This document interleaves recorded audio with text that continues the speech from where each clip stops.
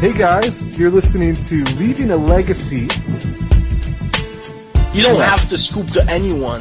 Right. Even your mom, when she's in the top 8, then you're gonna knock her out,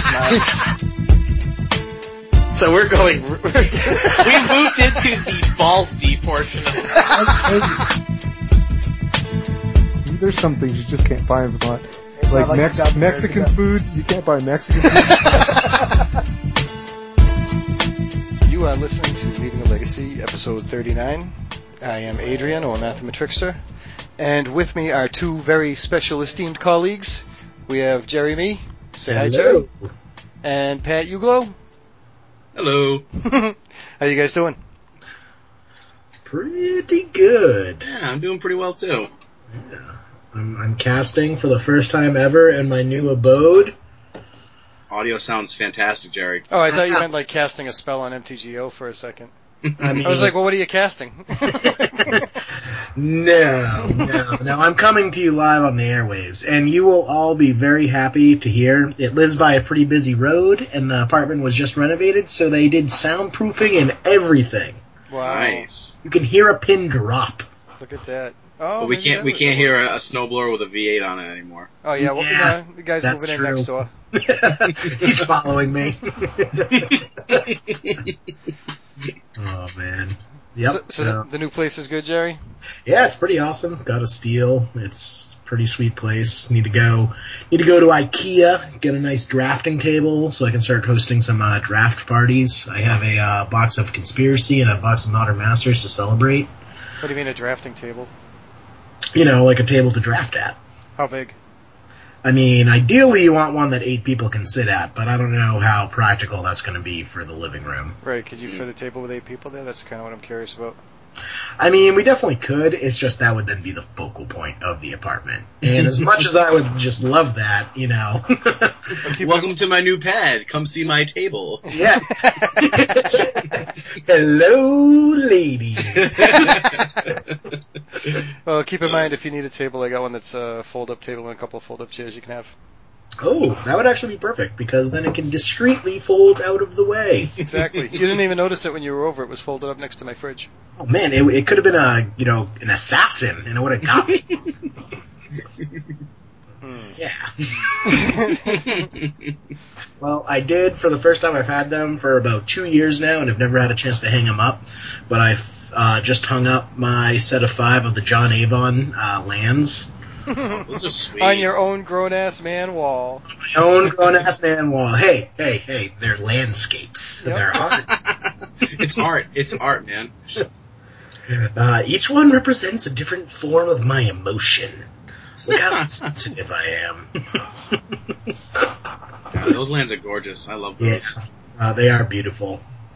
I have to hang them up as a set, though, because the only ones that can probably stand on their own are, like, the forest and the island.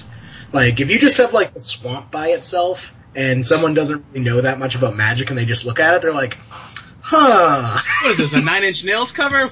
Yeah. Like, should I take them aside, have a nice conversation with them, find out if everything's okay? Yeah, that was a gift from a couple years ago from my good buddy Mike. We talk about him on the show every now and then, but I finally got a chance to hang them up, so I'm quite proud of them. But I didn't get a chance to go to That's Eve this week, though, because I was too busy moving, but I hear someone did. I did get a chance to go to That's Eve. You guys want to tell you how it went? Yeah. Keep me in suspense. Alright, so went to TE. You know who was there? Was John Kerman. He showed up at TE? Yeah, he was there. He was super happy to be there. I actually played against him round 1. It's fucking me and Jenny. Every time. Neither one of us is there. Every time. And he was on Death and Taxes. It was a pretty close 3 games. He beat me with Batterskull game 3. Kind of blew me out there. But he actually went on to top 4 of the event. Nice. Yeah, so he moneyed in that one. Every time I see the kid, he's moneying in everything he goes to, so he's doing something right. Then round two, I played Curtis again. So we had a rematch from the Die Hard Games Bunch Duels. Was he on Mono Black Box again? Oh yeah. And game one, he didn't get this in the first when we played last time, but he had like the combo of Wasteland and Crucible of Worlds. Oh, nice. So it was pretty rough because I only run 2 basics in my entire deck, and at one point I have 1 island and 5 red spells in my hand, and I'm like, I just scooped to him, and then we went on to game 2. Game 2, I beat him down with Delver and Young Pyromancer, and game 3 we went to turns and ended up drawing. So I started off 0-1-1, which wasn't very good. So I played Elves round 3, and I was playing this kid Connor, and he actually, remember how last week I was telling you guys about the Elves deck that I had played at Die Hard, and it was really tough to play against because it was all foreign language cards? Mm-hmm. Yep. I played the same deck. Not like the same Elves deck, like the exact same deck because he borrowed it from his friend that I played against at Die Hard. So I lost 0-2 to that. It was closer than last time. I'm still having trouble like prioritizing what elves are important. Mm-hmm. I actually got to meet Celso down there. We hung out for a while before the event, and he helped me with the elves matchup. And so I thank him for it being a closer game, but I still need more practice with that matchup. It's just tough to prioritize those guys, you know. If you've never played against elves, it definitely takes a while before you have a firm understanding of how the deck works and what the key cards are, because there's an order, there's a hierarchy of what elves you should use your removal on first. Mm-hmm. Yeah. Get that ingrained. Yeah, I definitely, like I said, the cards being foreign language doesn't help. That also does not help at all. So I definitely played pretty loose that game. I made a few mistakes, but it was fine. I went on to round 4. I played against Miracles. I played against that kid Liam, who I played at Die Hard Games. So a bunch of guys who were at Die Hard came to play at TE this week. I think you mean a bunch of people at TE played at Die Hard. Yeah. Liam and Connor are like TE regulars. Sure, yeah. And Curtis too, right? He's there all the time, right? Yeah. Well, so, Liam and Connor, I think, are brothers. Yeah. So I played Miracles. Took game 1 pretty easily with just good beats from Delver and Pyromancer. Game 2, I lost the top counterbalance lock.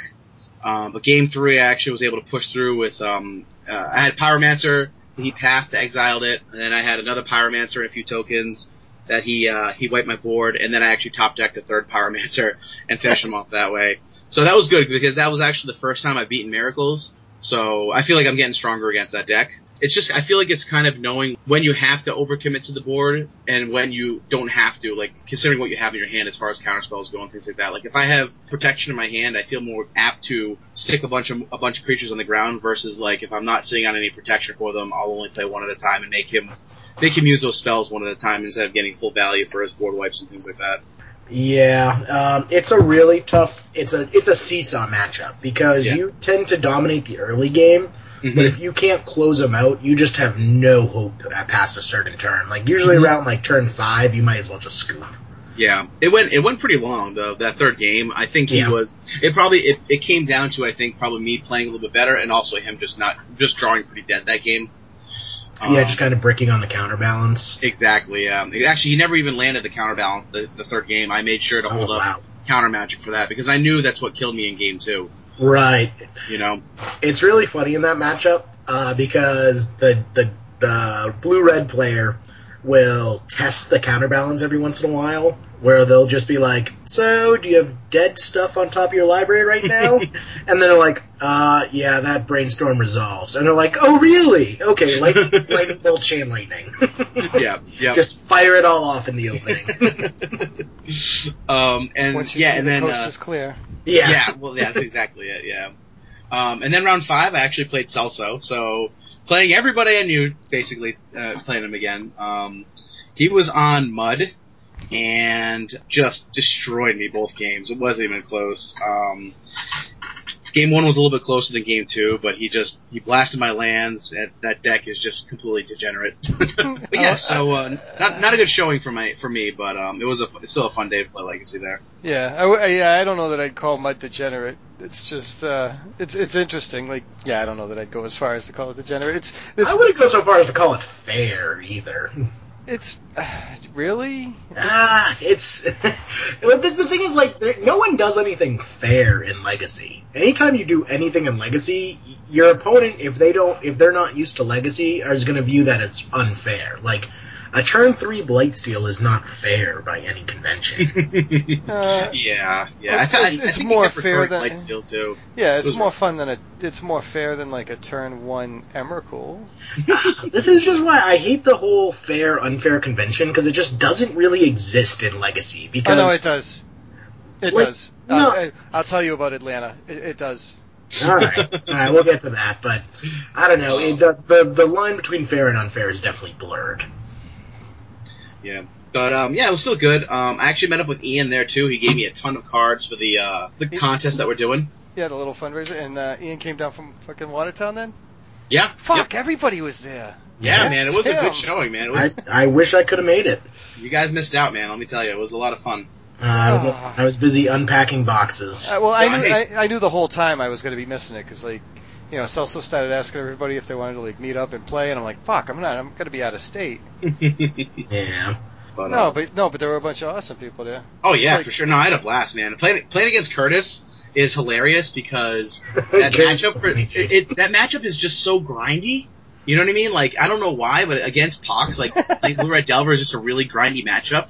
Especially like games 2 and 3 when I'm able to sideboard into Pithing Needle and things like that. It was just, I don't know, it was a really fun game. I like playing against that deck. I don't really know why. Maybe because I hate myself, but. I'm glad you hear that. I'm glad to hear that, Pat, because I was all prepared with a deck to bring.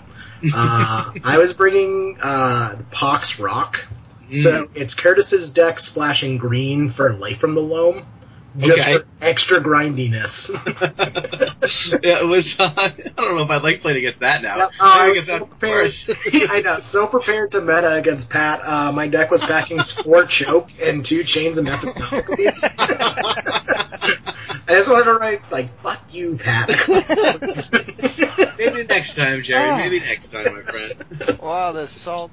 I was running Cabal Pits, which is like a shock land. It's like pay 1 black and sack it to give a creature -2/-2. It's like, fuck you, Delver. I had a question for you guys. So playing against elves, there's obviously a point where their board is so wide that there's not much that Delver can do against it. Do you think that, like, running something like Anger of the Gods is worthwhile, like, in the sideboard? No, it's sorcery speed. No, well, yeah, it's sorcery speed A, and also it kills all your shit, too. True. I mean, cute thing might be to, like, just, if you start seeing more young pyromancers, it'd be cute to see if you actually played an Electrickery. Just to see if you could instant speed, like, crack their 1/1s, but for the most part, what are you doing? Red and blue, right? No black? Yeah. Right. So you can't use Engineered Plague. I mean, honestly, the answer is you have to keep them from going wide. Like, you have to be consistently killing their elves as they're playing them. Yep. If you want, like, 1 extra turn just to fuck them up, let them natural at a Crater Hoof and then cast Hibernation. Like, returns all green permanents to their owner's hand. Oh, I like that. So, like, before combat damage, I'm gonna bounce your board. Yeah, you know what I didn't realize was that they played Reclamation Sage, so I thought I was protected with Ensnaring Bridge. And sadly, I was not. Yeah. So your biggest strengths in that matchups are the Delvers. They don't have any way to stop Delver. Yeah, so you need to land an early Delver and just put a clock on them, and then just consistently kill their elves while the Delver is a clock. I mean, that's honestly your answer against any combo deck. Yeah. Land an early Delver, and then just stop the combo. That's as simple as it gets. That's your answer against every combo deck is kill the elves. Yes. I'm playing Omnishow. No, kill the elves, man. Kill the elves. I will make sure to kill all the elves, Jerry. I was trying to follow that. And I think, Forkbolt probably made that matchup better. Yeah, that's what I was saying, is if you expect a lot of elves, Forkbolts may be coming in for a couple Chain Lightnings. Right. I mean, I split the main board with 2 chains and 2 Chain Lightnings and 2 Forkbolts. I mean, 2 Forkbolts main is already, like, that's what you would go up to if you're expecting a lot of elves. Sure, yeah. So it also could have just been they drew well and you drew poorly, because... Yeah, I mean, I think I certainly misplayed. I need to get better at that matchup. I just need more practice, you know? Yeah. Just something to keep watching YouTube for and watching all the GP coverages and whatnot and trying to get better at it. Alright, then let me pose a question since it's sort of on topic. Sure. So if Pat's doing this blue-red Delver deck, does this new Molten Vortex out of the new set have it shorten up that match against elves? It's like seismic assault sort of shit. You pay a red, discard a land, and do 2 damage to target creature or player. If he's running low on burn spells, we can hold the counter magic for the Glimpse of Nature. What's the casting cost of that? Is it single red? Yeah, 1 red enchantment. Yeah. I mean, I don't run a ton of lands in that deck to begin with. I'm only on, 16, I think. Yeah, my question is, how many do you need? What if you're trying to get past turn 4 and hold back the Glimpse and keep firing off at their creatures? Right. Usually an elf deck is probably 17 lands and every frickin' 1/1 that you can imagine. Yep. Well, not 1/1, but... Yeah. Now, I'm actually curious to see how elves changes with any of these cards coming out, too. There's so many black-green elves. It's just more heavily pushing it. I mean, they were already a primarily black-green deck with Abrupt Decay being introduced. Deathrite Shaman. You can run Deathrite Shaman without the black. It's not as good, but the deck would still run it. Yeah. The extended reach. Right. Well, no, not just that. It's just the fact that it does what it's Graveyard Hate, and it's a Land War Elf, and it has the potential of gaining life without even introducing black is just good enough for it to run in the deck anyways. Yeah, but the fact that they also had Abrupt Decay was just one more reason for them to splash black in the first place. And I think most will still end up pulling Cabal Therapies and shit out of the sideboard in combo matchups. Mm-hmm. Oh yeah, I mean, adding black just definitely increases their ability to play against other combo decks, which was always their biggest downfall beforehand, is that they were the worst combo deck in a combo mirror. So I was just wondering, I was trying to figure out if Molten Vortex would actually help show that up at all. If he lands a Delver and then lands Molten Vortex and can bolt and Chain Lightning and runs out of burn spells, he can still blow something up. It wouldn't be terrible.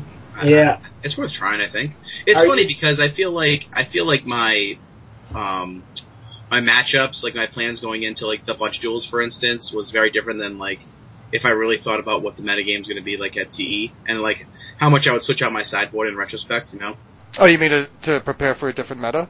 Yeah, totally. Okay.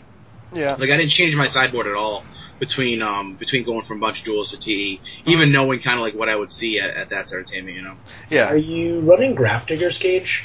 I have 2 in the board, yeah, which I didn't realize was actually really good against elves. Oh, it's I honestly had no idea, and then it was, what was really great at TE, after every single match, all my opponents, I asked them, what I did well, what I did wrong, I showed him my sideboard, even Celso, took apart his whole deck, showed me everything that deck does, and what is good and what's good against, what's good and what's not good against me, and vice versa, and everyone was really cool to help me with that. Yeah, I didn't realize Grafdigger's Cage was so effective against elves. I had no idea. Well, yeah, keep it in mind too, Pat, that a lot of people I think might see Grafdigger's Cage and figure it's against reanimation strategies.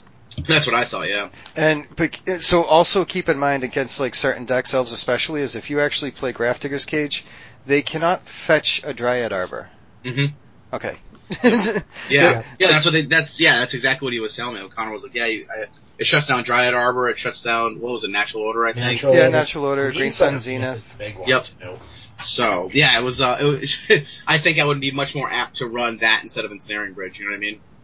Right, because that prevents them from ever even getting into a position to get to a point where Ensnaring Bridge matters, because even if you have an Ensnaring Bridge out, they can still beat you down with a bunch of Nettle Sentinels if you have some dead cards in hand. Yep, yeah, exactly. So, just a matchup I want to keep practicing, you know what I mean? Yeah. I mean, definitely worthwhile. It doesn't look like we're going to be seeing any less of elves with the new set coming out. Yeah, for sure. We had a little debate off-cast that some members of the debate may have gotten particularly heated at. Me and Adrian have a little friendly wager going on where I think Origins is going to contribute more cards to Legacy than any set since Ravnica. And Adrian doesn't believe so. Who got heated? I didn't get heated. Oh, I know you did. Oh, yes. Okay, so you got heated. So, alright. Oh my God, I'm not... Yep. Jerry was salty over a conversation that we were having. Yes. So the way, here was the fucking deal, right? Jerry, you put up a little quick thing. I'll put money down. This set has more playables than any set since Return to Ravnica. Yeah, I back that. And my first thought is, there's a charity drive. I'll take up your money.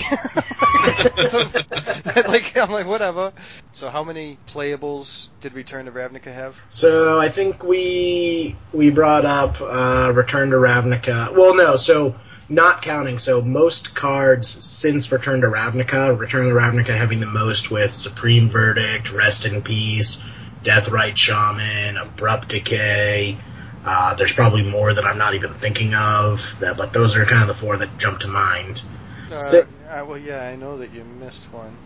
Deathrite Shaman, Abrupt Decay, Supreme Verdict, Rest in Peace. The fuck's the other one I'm thinking of? Alright, sorry, go ahead. And then since then, we were kind of brainstorming, and we figured that Cons has probably had the most since Return to Ravnica, with Treasure Cruise, Monastery Swiftspear, and Dig Through Time. Yep. So the bet is that MTG Origins will contribute, at a minimum, 4 cards to the Legacy metagame. You said more than. Right, so more than Cons. Cons had 3. Well, you said more than any set since Return to Ravnica. Right, which would be 4. Right, Return to Ravnica had 4. No, more since Return to Ravnica. Return to Ravnica, this is the exact same thing. This is how the conversation went on Facebook. You keep twisting the words, Adrian. No, I'm trying to understand what you're saying. So are you saying not counting Ravnica? Right. Yeah, exactly. If you say, like, since Ravnica, that means not including Ravnica. So, 4 cards from MTG Origins that impact Legacy. And you do not believe that there will be 4 cards that will impact Legacy, correct? No, I just believe that if you're going to go, I put money down, then we'll put it towards a charity. I don't even care about this set, dude.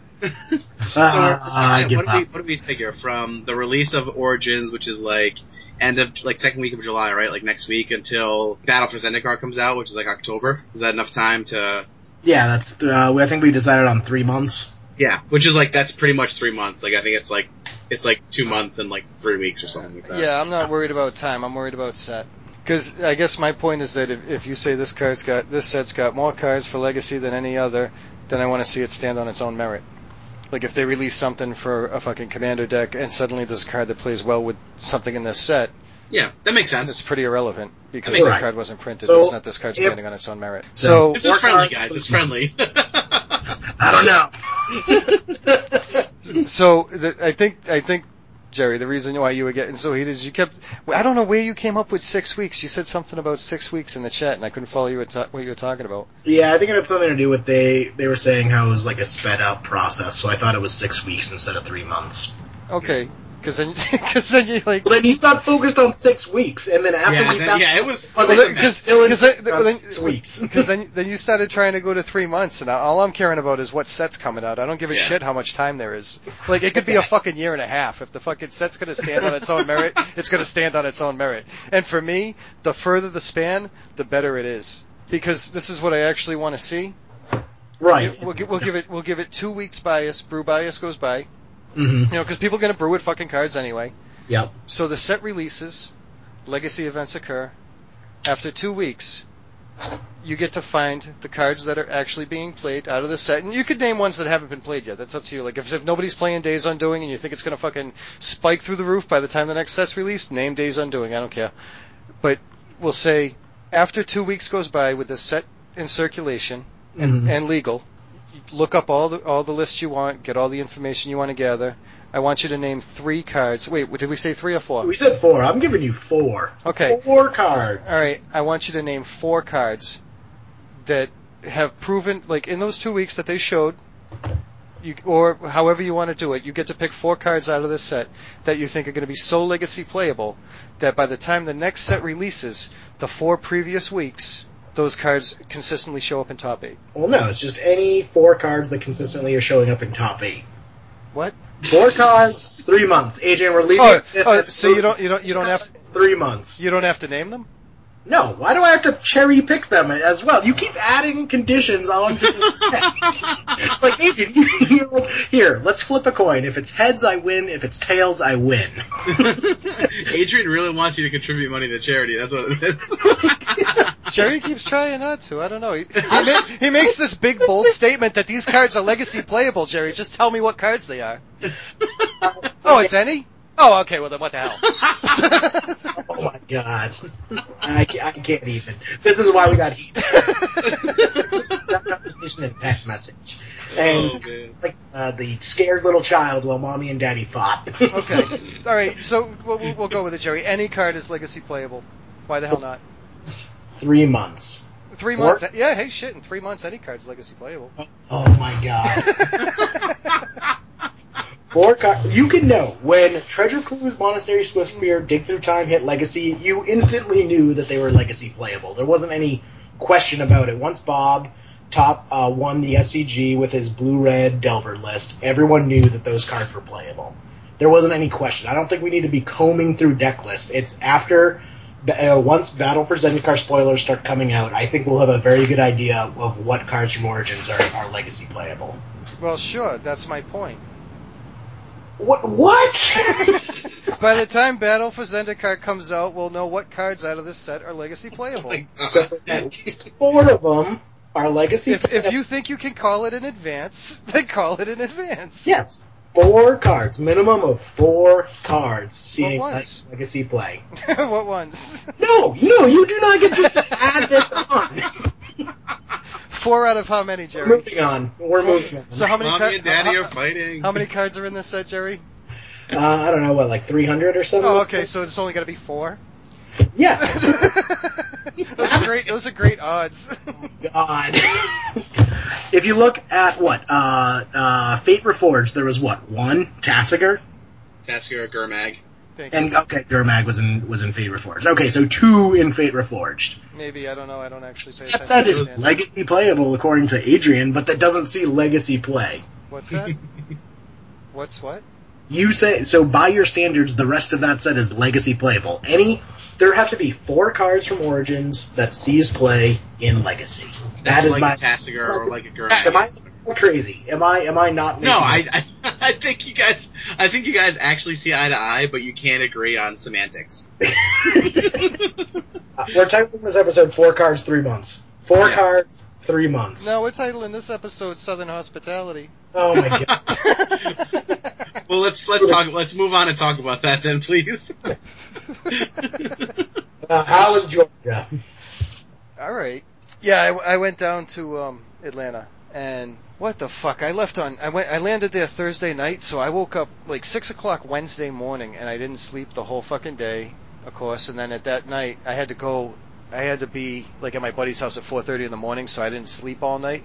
So then I got down and I'm like grabbing cards. I'm like, all right, well, I know there's a couple of guys that were going to meet up with me down there, and I'll just bring some fucking cards and see what deck I make. And I brought like enough of a card pool to build either Food Chain or Merfolk. And I ended up awake like 48 hours or some shit. I got down there Thursday, and I was going to meet up with Evan. So Evan, fucking awesome guy. Evan got a hold of me, and he was going to come pick me up and bring me over to this game place where they do. There's a whole team of them, and like they stream their shit. They like stream their matches, and I got a hold of Boxy and Zero on Twitter also. He was going to meet me over there, and even CJ, the judge, met me over there too. It was wicked fucking cool, and so Evan, he's on his way to come pick me up, and I'm like, no, like honestly, I'm in fucking Atlanta. I never met Evan before, so he's on his way to come get me, and I'm like, I sent him a message. I'm out by the hotel. What kind of car you driving? And all in wicked fucking cool guy. We went over to the shop, and he starts pulling. He's got the lighting equipment and everything in his car to set up for the stream. And I walked inside, and the store was big. They had like a lot of room, and I can't remember. There was a guy there playing vintage. I can't think of who it was, but like he was legit vintage. Like I looked on the table, and there's 2 sides of the table. One guy's got Mox Sapphire, Mox Jet, Blood Moon on the field, and like the other guy's got a proxy deck that's just written on the back of the cards. And they're playing vintage, and I'm watching. I'm like, well, I can see what he's doing, but I couldn't really tell what the other deck was doing because it was just Sharpies on the Magic, you know. But like. Then Andrew started talking to me because they started doing their stream, and I had brought Food Chain, and all I really knew was that blue doesn't show up there. Because when blue shows up, they hate blue out. It was interesting. Now, is every card in Legacy, so it was fucking cool. I got, I can't remember if I lost. I was so fucking tired. I don't remember what matches I won or lost, but I think I lost the first round and then they put me under the stream on coverage. Yeah, I know. But, so they put me under coverage with this guy who had just shown up there. I don't think he's ever played there before, and he might even just been getting into Legacy. I'm not even sure what he was playing. It might have been Miracles, but, game one, he had to, I think he mulled to 4 or 3. No, I think it was 4. He mulled to 4, and I just comboed out with Food Chain real quick before he really had much of a chance to do anything. Mm-hmm. And then game 2, he kept 7, and as far as I could tell, out of the length of turns, he only saw 5 non-land cards. Like so one game he had to mull to fucking nothing. The next game he just got mana flooded real bad. And then somebody asked me like, "Oh, did you win?" I'm like, "Well, yeah, but that was really, but the guy I played against, he took it well. He mulled and then just hit a shitload of mana. And then I ended up, and so then they brought me like they wanted to do like interview coverage type thing, and I had put the URL in the Facebook group, and so I get on and I'm talking with the guy, and I'm so fucking tired, and I'm like, and I guess it's kind of funny because with that Food Chain deck, when you ramp out a Genesis Hydra, you just ramp into Tidespout Tyrant, and then you keep bouncing the Genesis Hydra, and you can actually keep going through Baleful Strix to actually draw the deck. You know what I mean? Like, yeah. Besides just bouncing your opponent's board, if there's actually, I don't know, if there's some ridiculous thing you need to do where you want a full grip holding because you bounced everything in their hand and you need every force of will in your deck, you can actually do it. Yeah. So the deck does a really interesting ending, and there were like 2 other Food Chain decks there, and that was pretty interesting. So I was talking to the guy on coverage a little bit, and then I get off, and I go and I look at the Facebook group, and I see Braden Defoe put up a comment. He's like, "Bring Adrian on to talk about Food Chain." He talks about tin fins. Because I did have to mention, like, this is not my combo deck of choice, but I'll sell Gorio's Vengeance when it spikes like that. And then, so yeah, we hung around, and then I played, oh man, and I think this is probably the saltiest I got. And I wasn't like, I don't think I was too bad, but I know I was kind of salty. Like, I played against this guy who did like turn 1 swamp. He might have thought seized me or something. I'm not even sure. Maybe Cabal Therapy. And, then he like him to Turakt. He was just like ripping my hand apart. When he beat me, he did it with, he cast, Vampire Nighthawk, and he equipped a Jit on it. Ooh. Yeah, that's something. He playing? He was doing his own. He was doing his own deck, but I'm telling you, Jerry, the decks down there were freaking awesome. It was like nothing. How can I put it? Nothing. It was like nothing. It was so much personal creativity that everybody had in their decks that you couldn't like the standard stuff. They were just. It was fucking awesome. There was so much creativity in there. So he had like is it I can't. Is it Gatekeeper or Malakir? What's the? There's a vampire that like Gatekeeper or Malakir. That's the sack one. If you pay a kicker. Yeah. So he had Gatekeeper or Malakir because I finally landed like Mist Hologriffin. I'm like, all right, cool. I can block this fucking Nighthawk, and he like cast a Gatekeeper and made me sack it. So now it's in my graveyard. I can't even cast it again. I'm like, fuck, man. And like he just beat me down with a Vampire Nighthawk with a Jet, and I couldn't do anything about it. So then like game 2 we sideboard. Game 2, he landed Dystopia. What does that do again? Yeah, so that's a card from Alliances.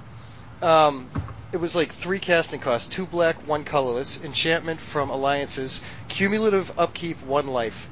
During each player's upkeep, if that player controls any green or white permanents, he or she sacrifices a green or white permanent.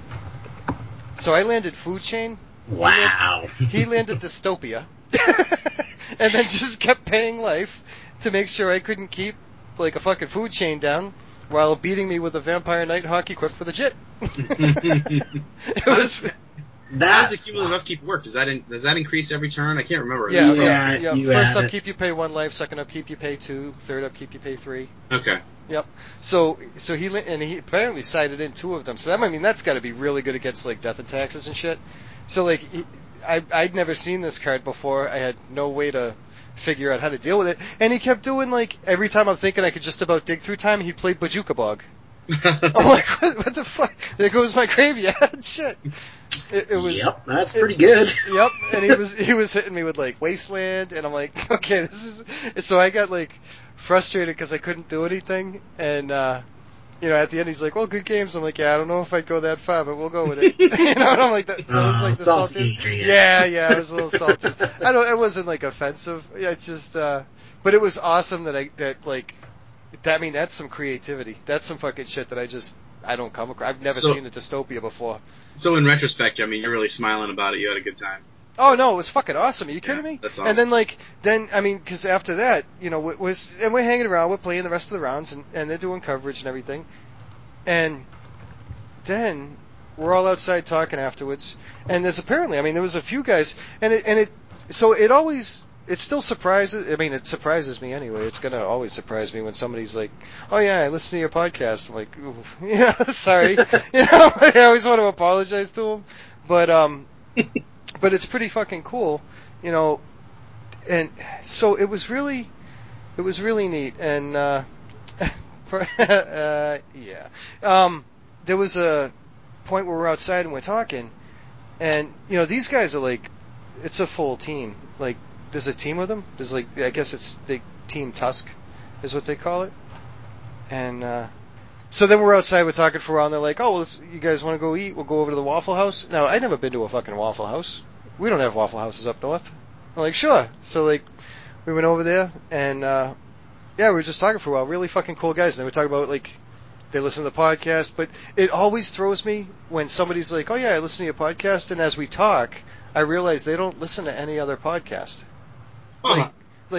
I know who KYT is, I figure everybody knows who KYT is, but the reality is not everybody knows who KYT is, and I'm like, oh yeah, you guys gotta check out some of these other podcasts, they're really fucking good, but we went over to the Waffle House, I'd never been to fucking one of those, and I went down to a place that had breakfast at Ria's Bluebird at the advice of Celso, and that place was absolutely ridiculous. That was so good. So the people down in fucking Atlanta were awesome. It was a good time. Awesome. Yeah. So, if you had a choice, and actually this can go to Jerry too, because I'm just curious. If you guys had a choice between playing against a meta that is like you saw this past weekend, Adrian, that's like kind of a variety of like brews versus like say a store like TE where you'll see a lot of the top decks being played that you'll see like if you play in say SCG Worcester or something like that. Like if you had a preference, what would you rather be playing week in, week out? Depends. Mine depends on what's at stake and what's coming up. Mm-hmm. If it's just for pure enjoyment, if there's nothing at stake, we're just playing to have a good time, I definitely will always prefer a wide variety of decks. I love playing against decks I've never seen before, figuring out what people have done with the deck and what crazy combos they've come up with. Or even better, what crazy engines, because engines are even better. But if there's a GP around the corner or a Star City Games around the corner and there's, serious money on the line, if it's actually really important, I'd much rather the environment that's entertainment because it's going to be much more representative of a more mainstream legacy tournament that has established decks that you can prepare against. Okay. Because one of the downfalls of something like the Atlanta meta is your sideboard almost doesn't matter because there's no telling what you're going to play against. Right. Whereas at like a GP or an SCG, your sideboard's probably almost as important, if not more important, than your main deck. What about you, Adrian? What do you think? Well, I guess I'd like to start by apologizing to everybody in Atlanta for Jerry's remarks. Oh, come on. So you're not telling me Vampire Nighthawk with JIT is mainstream legacy. I'm telling you, it's effective. I don't doubt that. That sounds brutal. I would hate Okay. to be on the receiving end of that. I'm telling you. But the chances of you running into that again, what would you say percentage-wise, the chances of you ever playing against that again? Well, that depends. That depends on the nature of the group. Sure. Like, so if the nature of the group is let's look up the best deck list and just fucking print it out and play proxies, then sure, chances are I'm not going to run into that. If the nature of the group is how can I beat the field in unknowing ways, I may actually run into that again.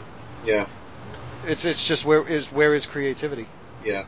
I mean, personally, like, for me, I feel like I'm playing against a bunch of brewers anyway because I don't know most of the decks that are out there, so each week I'm trying to figure out what I should be doing against each deck. So for me, like, unlike you guys who are very practiced in the field of Legacy, like, for me every week is pretty new and pretty interesting, you know what I mean? Like you guys would know, like I said before, like you guys would know if someone plays turn 1 Underground Seas, like you guys kind of know, you can narrow down what they're playing, right? For the most part, you sort of know what they could be on. Whereas me, I'm like, each move narrows it down further. So it gets wide exactly. at the top and narrows down until you know for sure what they're playing. Exactly, yeah. But for me, it's kind of like it's a crapshoot, right? I don't know what the person's on, so I mean, I don't have a preference either way.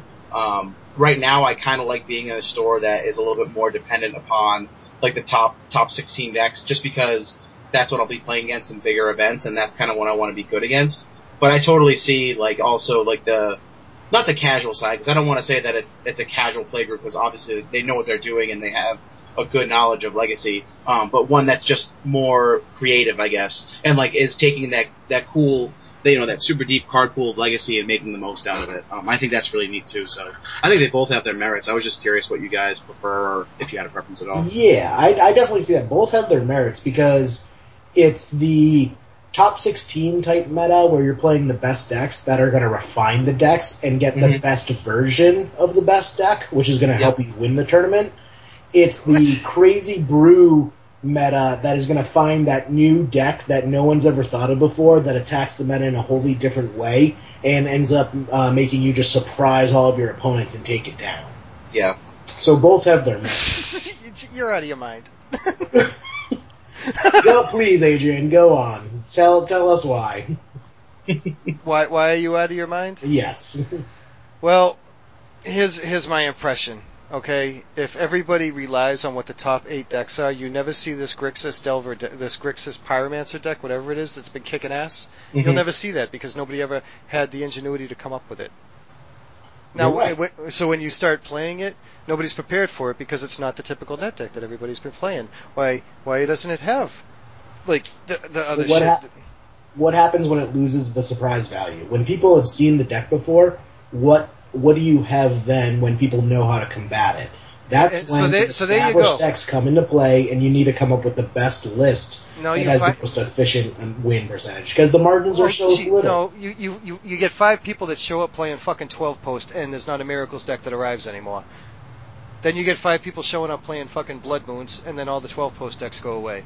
It's just, it's not... That's totally different than what we're talking about. We're talking about the best decks versus all brews. What you're talking about is just people hating out each other. No, what you're talking about is the best decks, but the best deck can only be in a relation to other decks in the game, in the meta. You're right. We're talking about the best decks in the overall meta, not so you're talking about the best decks in 200 to 4,000 person tournaments. Yes. Okay, welcome to the 30 person. I know. That's why I like That's E, is because it's a representation of a larger tournament. The breakdown of decks available are going to be more closely aligned to a tournament that has 4,000 players. Okay, so Pat's original question is, which one would you rather play in? Yeah, like week in, week and week out. You know what I mean? That's all I'm asking. Like, do you prefer like an environment that's more casual, like as in like making more brew stuff, or do you like one that's like, oh, we're gonna net deck and just play, jam these top 8 decks or whatever?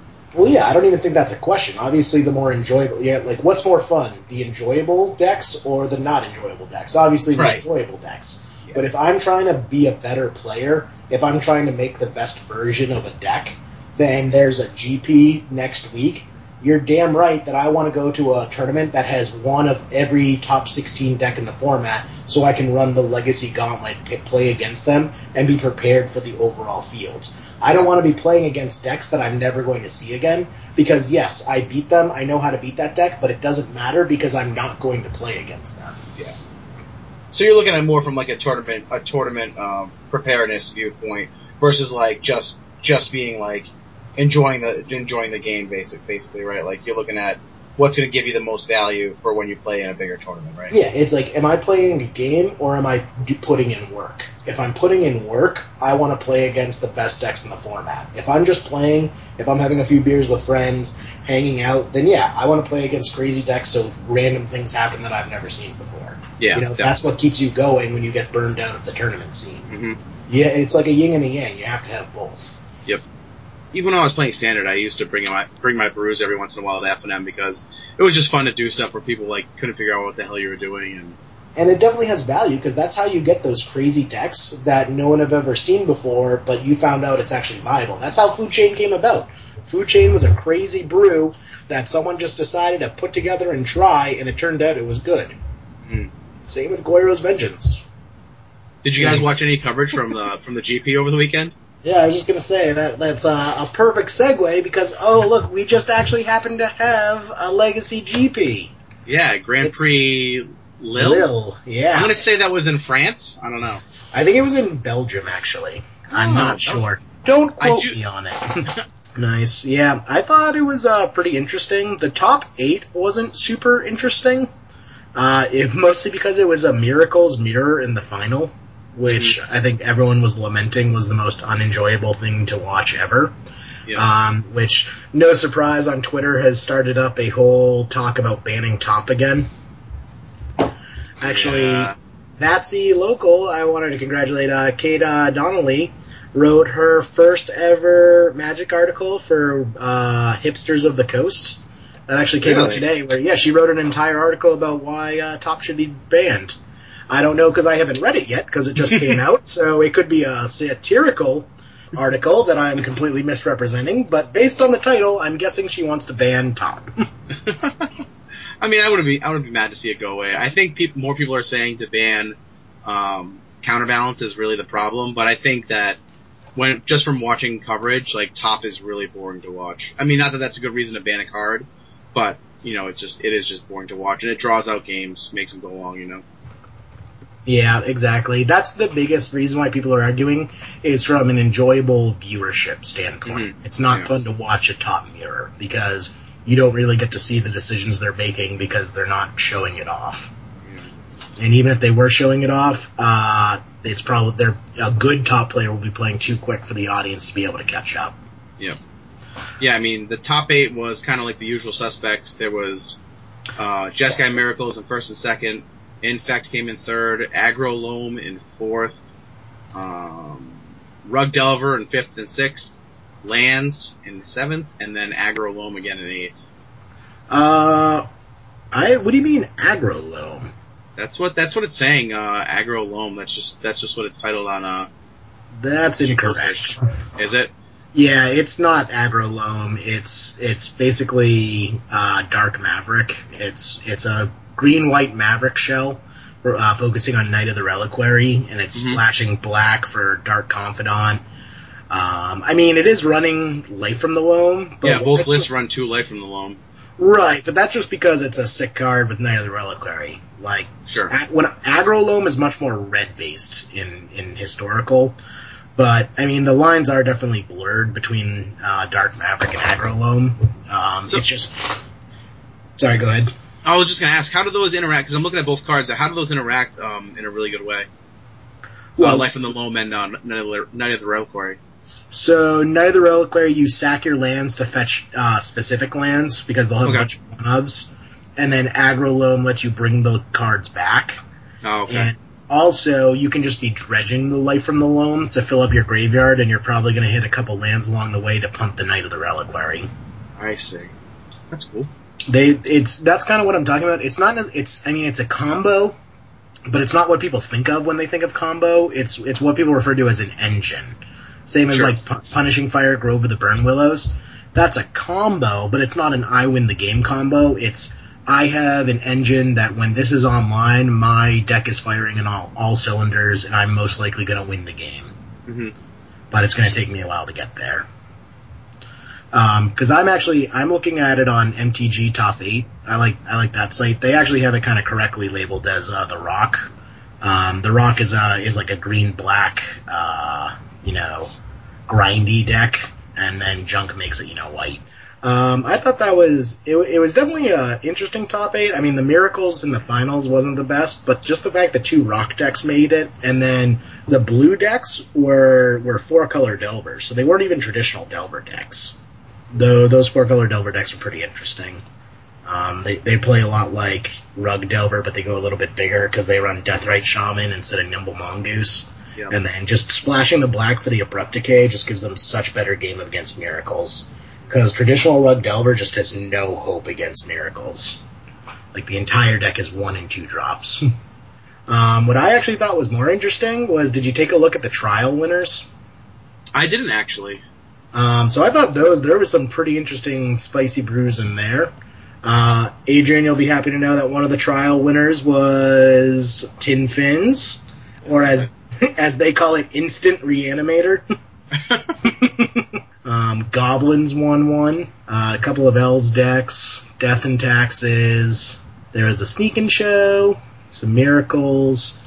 And then I was clicking through what's labeled as other aggro decks. There's a couple interesting ones in there, namely a Death's Shadow deck. So listen to this deck list. 4 Polluted Delta, 3 Wasteland, 3 Bloodstained Mire. Looks like he's actually not doing budget because he's running Death Shadows, but 3 Watery Grave, 2 Underground Sea, a Swamp, a Bayou, Death's Shadow, which if people have forgotten is the 1 black 13/13, where it gets -X/-X, where X is your life total.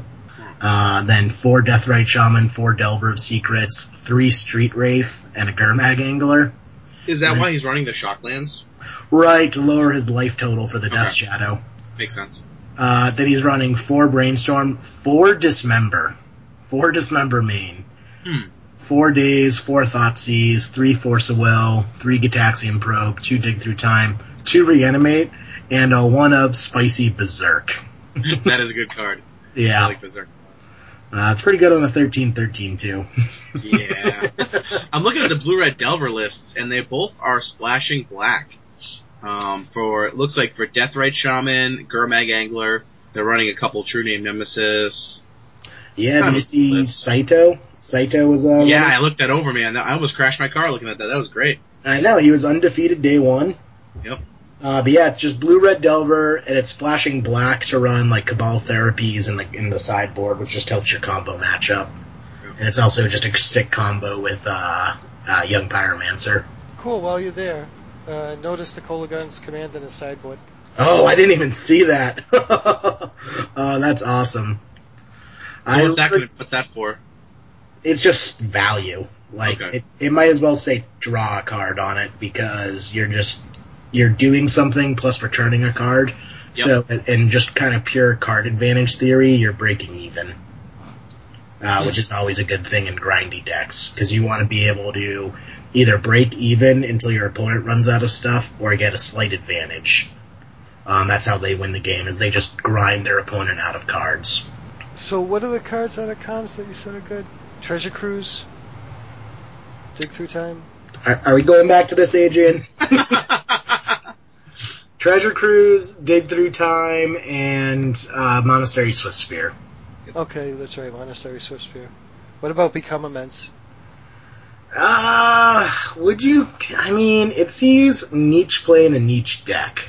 Yeah, top 4 of this Grand Prix. Okay, if you want to... if you want to add that. I'm looking at like 4 out of 300. I don't know. Throw enough spaghetti at the wall, something's going to stay there. That is true. I mean, if you want to give that as I mean, that just kind of helps the whole empty. If you don't pull out, eventually you'll have one kid. Yeah. But yeah, I mean, if I'm not advocating that as contraception either.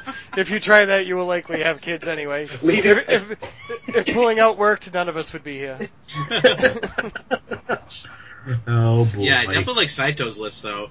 I've been toying with the idea of running one True Name Nemesis in my deck anyway, and I kind of like that. I do like the Cabal Therapy too. He's got 2 in the main and 2 in the board. I think it's kind of a cool card too. But it looks like all he's splashing black for is Cabal Therapy, right? Looks like it.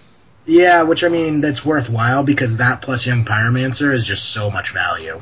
Yeah. I could probably do like a budget version of that and run the Watery Grave, I guess. Like run a 1 of or 2 of Watery Grave and play that just before instead of picking up the Undergrounds. Yeah. It's kind of a cool list. I like that.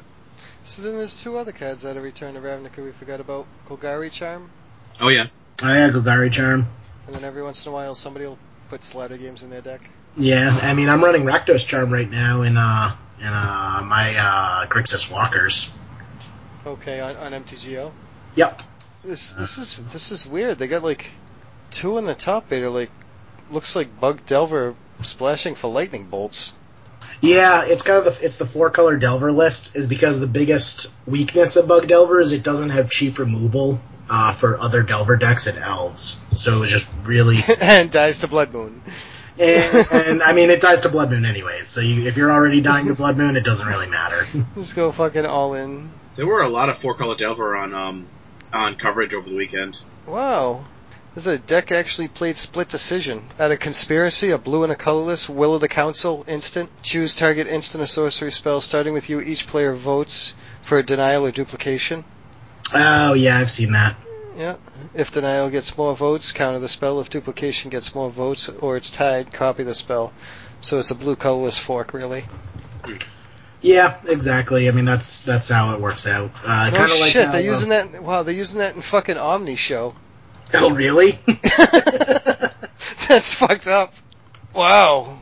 So what would you do? 2 blue? Well, it would end up being 3 blue and a colorless to do a double dig through time. Yeah, 3 blue, 1 colorless. It'd be 2 blue, delve 6 to dig through time. 1 blue, 1 colorless to split decision it. Yeah, I guess that would. I'm surprised more of those cards because I thought for sure the black card was going to see more play. Torture or Death or Torture. Torture or Tickle? Yeah. Torture or Tickle. It was like 1 colorless, 1 black. Each player votes between each player sacks a creature or target each opponent loses 4 life. And the way it works out is that they always lose 4 life. Oh, and I met up with CJ and I got to ask him your question, Jerry. Oh yeah, what's the answer? So, if, for whatever reason, somebody actually does have Hive Mind in field and somebody happens to cast Days Undoing, how would you like it answered? If you have Hive Mind and I cast Days Undoing? Mm-hmm. Okay, so if you have Hive Mind in field and I cast Days Undoing, your Hive Mind will trigger, copy the spell, your spell will go on top of the stack and resolve first. We'll shuffle the graveyard and library. It's not your turn, so you don't end the turn. Okay.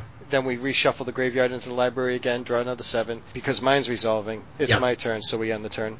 Okay, I figured that was how that works, but what happens when you control Hive Mind and you cast Days Undoing? Then your opponent's goes on the stack first, you shuffle. It resolves the same way. Same situation. Yep. Yep. So either way. I was hoping for somehow it ended, you could use it as a time walk type effect.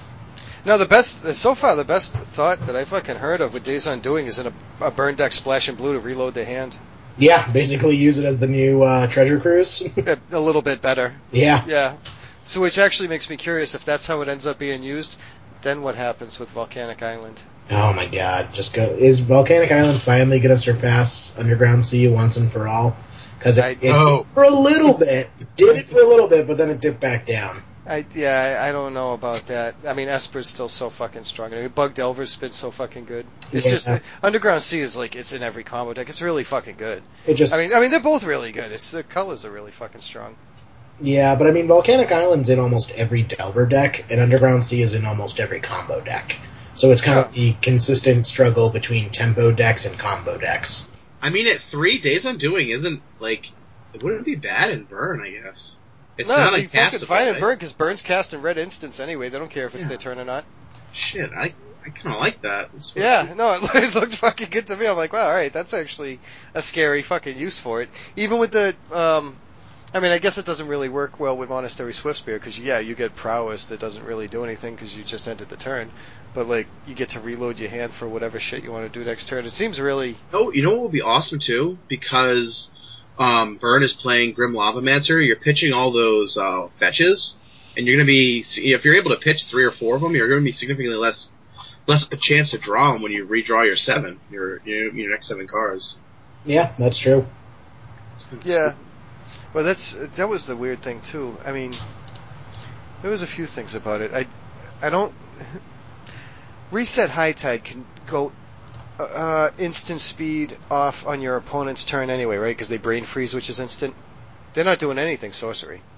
Yes, everything is instant because they can do it on... Yes, you're right. I mean, there's a sorcery speed version of it, but the more common version is instant speed. Yeah, so like Reset High Tide could actually use it with a Quicken. Yeah. As extra copies of Time Spiral, if they really wanted to. Yeah, now all you need is Candelabras, and you can put that deck together. Reset High Tide? Yeah.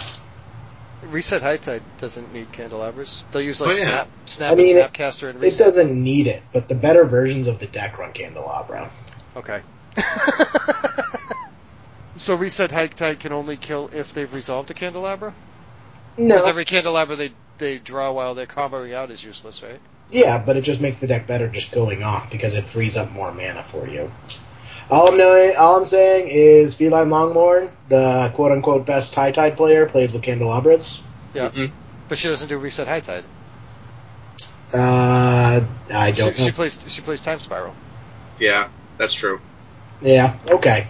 Alright, you got me. Yeah, I'm pretty sure I played against someone playing that at SCG Worcester, and he had said that the reason why he chose Reset High Tide was one of the reasons was because it didn't have to run Candelabras. I don't know if that means that it can or not, but... No, because you can... I mean, the thing with Reset High Tide is you get away with, like... I mean, Snapcaster made it better, because that's got Flash anyway. And you can... What's the other one? Cloud of Fairies? Yep. Yeah, I don't think that's got Flash. I can't remember if it does. That's the one that untaps 2 lands when you cast it, right? Yeah, because they'd use, like, Turnabout, Reset, Snap. Snap was actually good with Snapcaster, because that worked. Cloud of Fairies is 1 and a blue, flying for a 1/1. When it comes in, untap up to 2 lands, and you can cycle it for 2. Yeah, so it doesn't have Flash. Nope.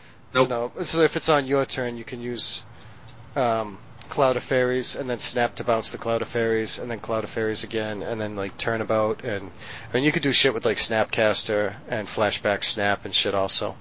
Wow, that's actually really fucking good too. There's a really good Pauper deck that uses Snap, Cloud of Fairies, and it's like the blue Delver deck in Pauper, and it's just miserable to play against. Do you do a lot of Pauper? I did. When I took a break from Standard, I jammed a lot of Pauper on Magic Online. And I was playing Mono Black Control, and that's a fun deck to play, but I think the blue Delver deck beats it up pretty badly. Pauper on Mitgo is pretty fun though. Okay. And I noticed a little while ago, I think we're entering a new era. Merfolk cards have started rising again. I feel that's mostly due to Modern though, because it was doing so well in Modern. Yeah, it did just win the GP, right? Yeah, I wonder if it has anything to do with coming second place at that GP also. I always forget I have Merfolk put together, and I just never run it because I always forget I have it. But I never have to take it apart because it doesn't use any cards from pretty much any other deck. It's except for like Wastelands. Force of Will. I mean, Wastelands, Force of Wills, the one. Days. No, I mean Days is you have a million of. But the one version I'm running is the Mutavault Cavern of Souls version. It's not running Wasteland, and then Force of Wills is the only thing that need to be subbed out, and I think I just have counter spells in its place right now as a placeholder. That's fun. I haven't it is really fun. It's pretty linear. I mean, it's not as fun as like Tin Fins, but Adrian, is anything as fun as Tin Fins for you? No. I can answer. No. You fucking got me there. Oh, man. Has Goryo's Vengeance come down yet? The only reason why I know how to spell Goryo's Vengeance is because of you, Adrian. It's at 39. It's at 39 right now. So what did it spike at? It spiked to 51. Yeah, it's creeping back down. 39 on what? 39. This is MTG stocks. Okay. So that's like the average price. The low price is 29.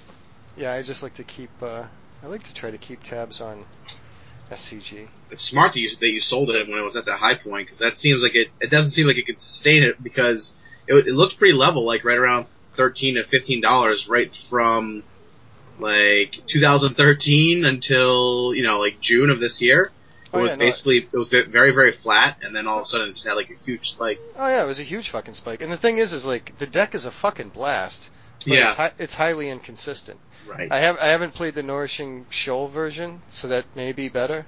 SCG's oh my god, SCG's out of stock at fucking Through the Breach at $24.50. Wow. Wow. Why? And Goryo's Vengeance is out of stock at $40 because those are the two cards you need in that deck. Oh my god, that's so stupid. They could have reprinted it. I mean, they did Modern Masters with Eldrazi. I figured they could fucking jam it in there. I know, I thought they would. But I guess it's not to be so. Oh, and I did say, so I will say, when I went down there, I did not put these in the food chain deck, but I did have Seed Times and like I brought a bunch of cards to make food chain. I'm like, oh, I'm bringing Seed Time, and then Evan's like, yeah, blue doesn't show up. Everybody hates blue out. I'm like, okay, then I guess I just won't play Seed Time. Guess I won't do that. It's so strange to me to hear that there's a metagame that just hates out blue, that it's not even there. That's so weird. Fucking awesome. Oh yeah, I don't say weird as in like bad. I don't mean weird as in bad. I think it's weird as in just like, I can't believe that everyone was just kind of like, yep, we're cool with each other. We're just gonna hate out blue and make sure no one plays it, and that's cool as hell. Well, the thing is it's Evans. So I was talking to him. He was wicked fucking cool. He does like graphic design work, and so he was from New York and moved to Minneapolis. Apparently, Atlanta is a huge like transplant area. So like everybody that lives there, nobody's from there, and but he's been playing since. What did he say? I think he said fucking Revised or earlier. Oh wow. Yeah, he's been playing a long fucking time. He's got an extensive collection. I think he was just doing like mono green 12 post. And I watched him, like he was in a lands mirror with somebody else who was doing, or he was doing 12 post. Yeah, I'm pretty sure he was doing 12 post and his opponent was doing lands. And like they had this long fucking game that was it was intense to watch at the end. And but yeah, it was really cool. It was really cool to see a lot of people with a lot of actual insight. Yeah. That's awesome. I'm glad you had a good time down there, man. It seemed like you were really very excited to go down there and meet all those guys, so that's great. Yeah, they were all fucking wicked cool. That's awesome. And for reference, Pat, like against, you know what's really good against fucking Celso's mud deck? What's that? Jerry, you want to tell him? Null Rod? Yeah. Oh, yeah. I know that's where you were going. See, Jerry likes Pithing Needle. I like Null Rod. Yeah, I like Pithing Needle. Well, Pithing Needle's one and Null Rod's two, right? Exactly. Yeah, but Pithing Needle stops a card and Null Rod shuts down that whole deck. Yeah. Yeah, but that whole deck. Okay, it also shuts down tops and they can't float a top on top to counter their... It also shuts down my Lotus Petals. I can't run it in Sneak and Show because it shuts down my Lotus Petals. I told you. So don't run it in Sneak and Show. Okay, so next time... Or replace Lotus Petals with fucking Simian Spirit Guides. You know what Celso did to me? Like, turn 1, turn 2 when we were playing, was Chalice for 1 and then Chalice for 2. Oh, maybe that's why that deck felt so degenerate, because I couldn't play anything in my hand. I landed a Swift Spear and then was just literally basically pitching cards to pump it to try to get in, and then it got to the point where he had so much on his board, it was bad. It was bad. I felt like I had no game against that deck at all. But yeah, nice guy though. Oh no, Celso's fucking awesome. Yeah, he was great to meet. Sent me a message on Facebook. He was like, "Hey, what do you want to like play test against?" And I ended up running really late to go, so we only got to play like a game or two. But he put together Elves for me and helped me play against Elves and helped me like talk me through like what's important and what's not. And I didn't beat Elves, but it definitely helped like shore up my understanding of that deck. So it was awesome. He was a great guy. Yeah, he sent some picture of his breakfast at Carl's. Oh, that looked real good. Yeah, I'm like, damn it, man. I'm glad I was down in Atlanta, but I knew I was going to be fucking missing. I didn't realize John and Ian and everybody else was going to be at fucking TE too. Yeah. Oh, you know what else I did fucking try in that food chain deck was Monastery Siege. Oh, what'd you think of that? I cited it in one game, and the extra card draw was actually pretty fucking good. Yeah, I played that in Standard, and I liked it a lot. Yeah, I'm tempted. I'm still thinking about trying to see what it's like and replace a 1 standstill in Merfolk. It wasn't back-breaking, but it was advantageous, because that deck doesn't really get card draw, food chain. So the only thing I could actually think of, I was tempted to splash Dark Confidant, but like Jerry will play Dark Confidant with fucking Emrakul. Yeah. I'm a badass motherfucker. You're just so greedy.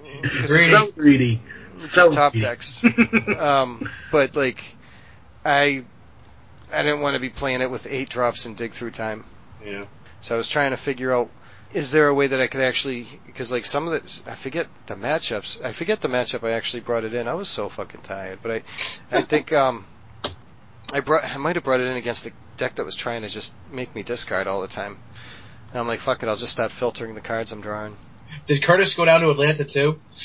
No, but I'm telling you that one deck I played, that mono black deck, he was fucking answering everything. That was interesting. Jerry, So I got a question for you. Yeah. Just a finance question. If I'm sitting on a playset of Windswept Heaths and a couple extra Bloodstained Mires, is it worth just holding on to them? Yes. Yeah, no, I mean, I'm actively picking them up. Really? So I would not recommend selling them. Always invest in real estate. Yeah. Then I'm going to add some polluted deltas to my want list. Yes, you should. I mean, I'm picking up all the dual lands I can, and hopefully also getting foil, not dual lands, sorry, fetch lands, and also hopefully getting some foil fetch lands, because now's the time to get them if you want them. Yeah. What do you think is better to prioritize, like a polluted delta or a flooded strand? Polluted delta. It's kind of, fetch lands kind of mirror their dual land counterparts. It's like, what's better to have an underground sea or a tundra? I mean, I think fetch lands are definitely a good buy, and if you plan on playing Legacy and you don't already have them, you should have picked them up months ago. Yeah, well, I actively searched them out when cons came out, because they started off pretty low, so I have a playset of all of them, and then a few months ago I started picking up just extra playsets of stuff. Mm-hmm. Just to have and sit on, and that's one of the ones I have, like the Windswept Heaths. I'm just sitting on them for now. They're just in my binder as, like an investment that I know is just going to gain. Definitely worthwhile. Nice. Andrew, did you hear about the foil Goyf incident? You know the one that Pascal Maynard? You hear about that he did not end up selling it, and it ended up not going through eBay, so he's... Yeah, they were all fake bids. Yeah, that sucks. That really sucks. If you're out there and you're, like, the guy's trying to help a charity, don't be a jerk, Jerk. But he's relisting it, not through eBay, but just like private. Mm-hmm. And he's giving 75% of it to Gamers Helping Gamers now, so he actually upped it another 25%, which is pretty cool. I think it's unfortunate he even took shit for fucking making a pick. I mean, it's the guy's own business. Yep. Mind your own business, people. Oh, speaking of being clipped, what do you mean people in Atlanta just saying I'd read articles all day? You know, that so when we record, you don't have a tendency to bring the creativity that you do possess. Like when you create a deck, and that's what I was telling him. I'm like, no, he brews, and when he brews, he does shit like Dark Confidant and fucking Emrakul and just top decks like a champ and crushes people. Like he does fucked up shit. But like when we record, a lot of times I think maybe like you are the voice of the status quo and the majority. Mm-hmm. Like you're not very, you don't put out that independent mind that you express, like a lot of times when you show up with your own fucking brews. Like when you were doing, what did you do with fucking, not Gravedigger, what is it, Grave Titan? When you were doing like Grave Titan Goryo's Vengeance. Oh yeah. And Shallow Grave and shit. Yeah. Like nobody gets to hear that stuff because all they really hear is, well, this is like the deck that's in the top 8 and like. Well, what about Cloud Knot? I brought that to the table. Yeah, that was pretty fucking cool. I think and I don't know if it was just like it was a couple. So it was just kind of mentioned. I don't know if it's just. I didn't really follow along with it, but as I'm listening, I'm like, it was kind of what you were talking about. I'm like, okay, well maybe I could understand what they were saying. But I don't know. Next week, Jerry's going to come with a list that's just Magic Origins block constructed for Legacy. That's what I want to see. They're all Legacy playable. Well, no, the thing was like, I mean, the funny thing was like these guys had like experience going like way the fuck back in sets, and like they were playing cards that I'd never fucking seen or heard, but they were cards that shut down the stereotypical fucking decks that you'd see. Like, I don't know how elves can fucking keep up with a dystopia or Death and Taxes. But like, that's a good black answer to it. It was kind of like, cause what the fuck were we talking about, Pat? Cause I was talking about it down there with him too. Somebody cast Painter Servant against you. Yeah. And named Green. Yep. And like, and cause I was explaining this to Evan and I'm like, and I couldn't think of why except like maybe Death Grip. He's like, that's the only thing I could think of too is Death Grip. Like, like there's a lot of cards that are obscure and forgotten about that are extremely fucking good. Yep. But nobody plays them because it takes somebody to play them. And usually 5,000 people would rather follow 5,000 people than one person saying, I'm gonna fucking try this. Yeah. I mean, that's kind of the cool thing about Legacy too, is that I feel like every set that gets released you can dredge up old cards that work well with it, right? Exactly. Like even Braden was talking about what's the place that I went out and picked up that Braden was talking about? Scrick Alarmist? Oh, Scrick Alarmist, yep. Nothing really came of that, but there was the chance. I mean, that's what happened with Personal Tutor. Personal Tutor was like a bulk rare, and then they spoiled the Miracles mechanic, and it became like $50 overnight. Is that what that was? Yeah. Oh, because I just like Personal Tutor and Omni Show. Yeah, well, Personal Tutor, you search for, is it an instant or sorcery or just sorcery? No, just sorcery. Right. No, Mystical Tutor was the banned one that gets Yeah. So Personal Tutor searches for the sorcery and puts it on top, so you just search for a miracle card and put it on top of your library. Oh, that was fucking terrible. Yeah, I wouldn't have done that for fucking Miracles. Yeah, people know that now. Yeah. No, it's definitely got better decks it can go in. And so, we were leaving Atlanta, and we had some time before the flight back, so we're looking for something to eat, and I'm like, alright, so I get on my little GPS, and I'm looking up local fucking places to eat, and I see Crystal, and I'm like, oh, I haven't been to a fucking Crystal since I was in Florida in 8th grade. I'm gonna fucking go to Crystal. So we went over there. Yeah, I was hoping you would ask. I was hoping somebody would ask. I have no idea what that is. What's Crystal? So Crystal is a fast food restaurant. It's like a fast food joint. Yep. And they got burgers. And it wasn't until I got there that I remembered that like their claim to fame was, I think that back then their burgers were a quarter.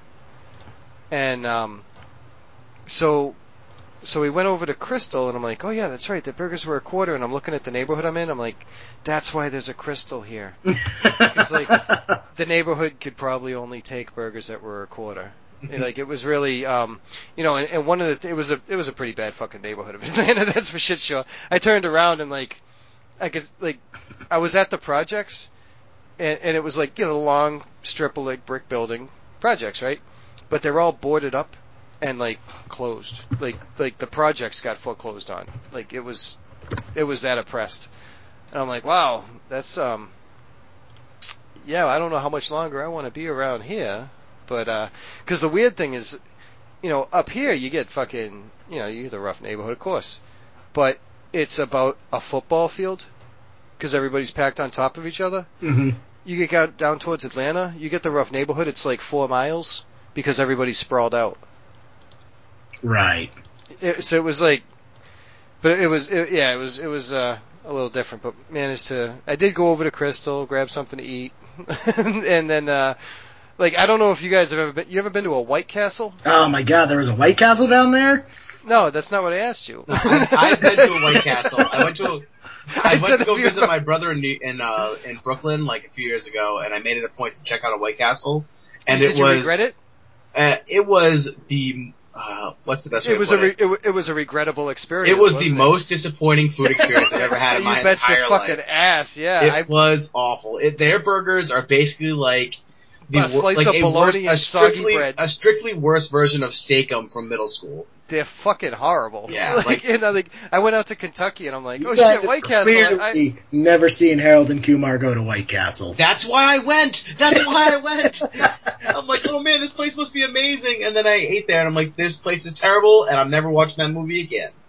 See, I went out to Kentucky and I found a White Castle. I'm like, oh shit, I've heard about the Beastie Boys songs and shit. Yeah. I'm gonna go to White Castle. I went there and I'm like, oh my god, that's fucking gross. I like 20 sacks of those burgers. I wouldn't even give them to my dog. They're awful. Yeah, so props to White Castle. Racket, man. They have a racket going on over there. Ugh. Yeah, it was pretty fucking. Yeah, White Castle was rancid. Crystal wasn't actually as bad. It's just, it was a questionable neighborhood to be in, but that's cool. You make it in, you make it out. Now, what's Deathright's shaman at anyway? I'm here. I heard he was like fucking cheap, like $5 Yeah, I actually now or something. I just picked up my playset on Puka Trade. Of Deathright's? Yep, because I saw they were low, and like I said, I've been kind of thinking about going into Grixis Delver, not immediately, but in the future.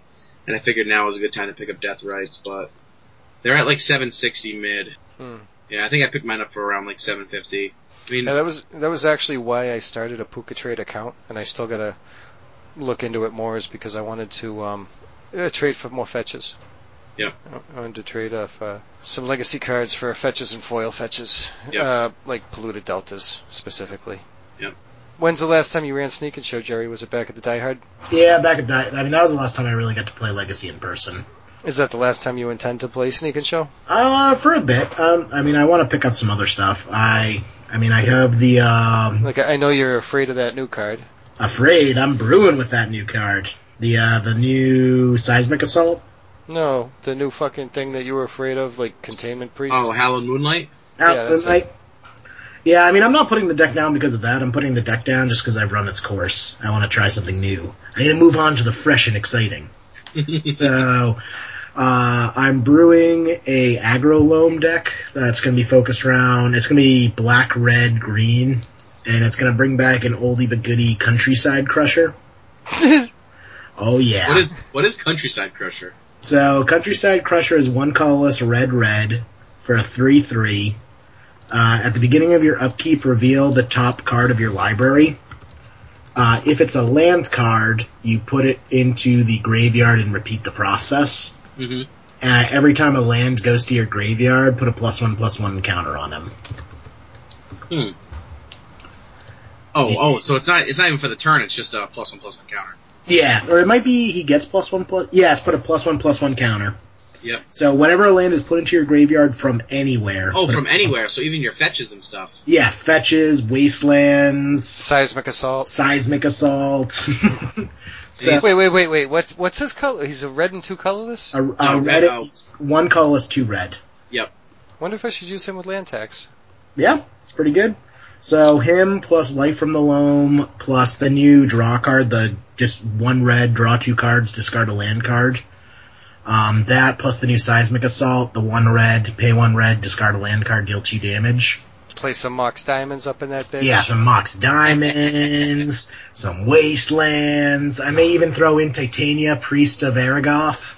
Would you use Crucible Worlds? Maybe a splash of one of. Do you have one? I do. Alright. What was it you were even talking about? Electrickery? What? Yeah, just like collateral damage. That when True Name Nemesis got printed, it just caused a lot of -1/-1s, and then True Name Nemesis didn't see as much play, so Grixis Delver came back to the forefront, and I feel people are going to go back to playing a lot more -1/-1s. Like, have you seen Knight of Soul's Betrayal? That's been moving up. That's kind of a little financial pick. Mm-hmm. Yeah, I mean, I still like... Knight of Soul's Betrayal is more effective than either of the two cards that I play in its place. Like, I have Knight of Soul's Betrayal. I also thought Curse of Death's Hold from Innistrad was pretty cute. It was like one more, but it only did it for enchanted players, so your creatures wouldn't actually get the drop. Oh, right, yep. Then there was... I still like Dreadnought, which is all white creatures get -1/-1. Because, like, usually when I want that, it's usually fucking elves. So Engineered Plague is usually better. But, what the fuck do I use? Dreadnought against, like, Death and Taxes. Yeah. If I expect to see elves, I'd rather have Engineered Plague. And, I mean, and this is just, like, cost comparison, I guess, but, like, if somebody's actually, oh my god, yeah, dude, he fucking got me with a Bitter Blossom, too, I forgot about that. Like, the game 2, he had, like, Bitter Blossom going as I'm doing Food Chain, and I just couldn't fucking keep up. I'm like, shit, I wish I had Illness in the Ranks. Like, Illness in the Ranks is actually one that I'll fuck around with, too. Mm-hmm. Because it's actually, it shuts off Young Pyromancer. Yep. But it also shuts off all the tokens that get Prowess off Monastery Mentor before they can get Prowess. Ooh, nice. Yeah, Illness in the Ranks. And actually, Dreadnought gets that, too. Dreaded Yeah. Knight gets the Monastery Mentor fucking tokens also. Yeah, just kill those things dead. Kill them dead. Kill them dead. Well, because that was kind of the breakdown with the GP2, was the two Miracles decks were the two different types of Miracles decks. There What was do you mean, like one of the Ponder Miracles and one Legends? So, well, no, even more distinct than that is one is Entreat the Angels, one is Monastery Mentor.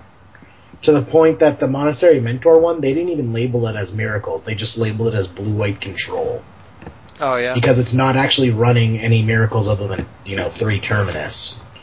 Okay. Can you really call it Miracles anymore? Like, before they were running, when the deck first came out, they were running Terminus, Entreat the Angels, the Temporal Mastery even, and they just keep whittling it down to just be Blue-White Control that, Terminus is good, and we'll throw that in.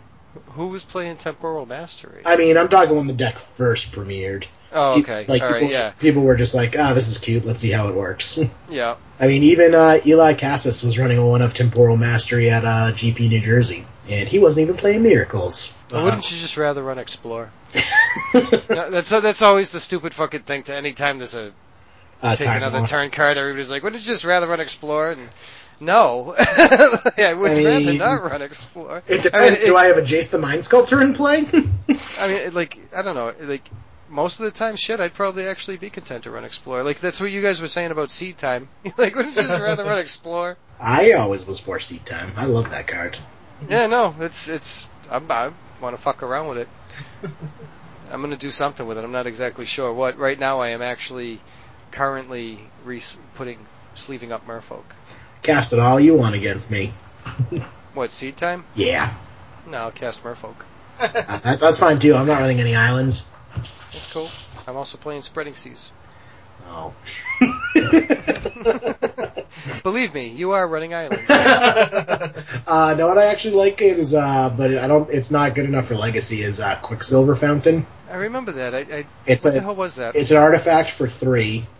At the beginning of your upkeep, target lands put I think it's flowing counter, I don't know what it's called, but you put a counter on it, and it's a land.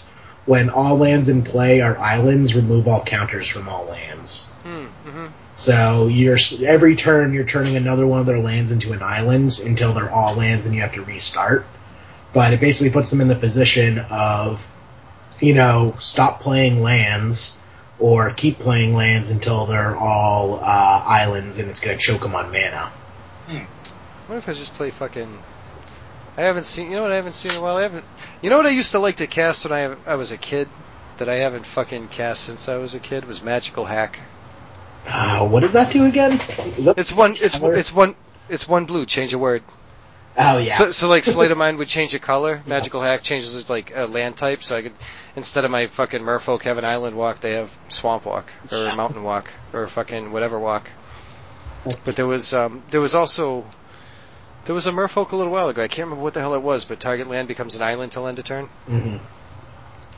I don't remember what that was either. I think that was from Lorwyn or something. And I tried a little while ago to play Kosi's Trickster. Yeah. And Pat, that's a 1/1 for 1 that gets a +1/+1 counter whenever your opponent searches their library or shuffles their library. Okay. So it gets a +1/+1 whenever you ponder. It gets a +1/+1 whenever you try to crack a fetch. Gets a +1/+1 whenever, and it just gets big quick. So if you tried to crack a fetch, and set up a Delver or some fucking thing, it gets bigger. and then it's a Merfolk, so it Island Walks. Right now, the only thing out of this Merfolk deck at the 1-drop is really Vial and fucking Curse Catcher. I know a lot of people have been doing going from Curse Catcher, or even just what the fuck were we looking up that Grand Prix? Mm-hmm. There's a Merfolk deck that was second place there that went to still kept Curse Catcher, but it looked like it was keeping 3 Chalice of the Voids main deck, mm-hmm. and one in the sideboard. I know a lot of the Merfolk decks like Chalices. And Chalice is another one. What's the price on Chalice right now? I'll look that up because I just sold them a little while ago at fucking some ridiculous, what seemed like a ridiculous price. Yeah, they're $17. They spiked back in January at 25, but now they're kind of flattened out. Are they up to 25 or 30? January was 25. Okay, because when Treasure Cruise started getting big, Chalice went fucking big. Oh no, you're right. Yeah, there was a short time where it was right around 30. Yeah, that's when I sold them. Yep. I'm yep, I'll sell those and I'll just get them back later. Nice. I just always end up doing that shit. Yeah. Like, I'm perfectly fine picking up Goryo's Vengeance later on. Yeah, I don't expect it to stay that high for long. I mean, it's already started to drop a bit. Yeah, the deck is... Especially if Griselbrand gets banned in Modern. It's not going to get fucking banned in Modern. I don't know. They're calling it Grishel banned. Yeah. I mean, they've been calling it since it's been printed. Yeah. I remember waiting for the banned and restricted list to come out right when Innistrad was printed to see if they were going to ban Griselbrand before I picked up my playset. Because I had already got banned on Mental Misstep the set before, where I picked up a playset of Mental Missteps and then they got banned like 3 days later. Well, how much were Mental Missteps? Those were uncommon though, right? Yeah, but they were still like $9 a piece back then because they were played in literally everything. Oh, okay. And when I say literally, I'm not actually, doing the exaggerated literally. I mean the actual dictionary definition of literally. Literally every deck was playing it. Even Metalworker? Even Metalworker. Elves was playing it. Zoo was playing it. You had to play it. Yeah, that seems like a good card. Mental Misstep. So good it was banned. It's only good against 1-drops, but I guess that's good. I mean, how many 1-drops do you see in Legacy? Oh, I see A bunch. Lot. See a lot. Well, there's only 8 in my deck. In what deck? Merfolk. That's because everything's a 2-drop. Not everything. Alright, the majority of things are 2-drops. I got True Name Nemesis hanging out like a punk. Oh yeah, there you go. Hanging out like a punk. I remember I was playing Merfolk online, and I accidentally missed the trigger and ticked Aether Vial up to 4.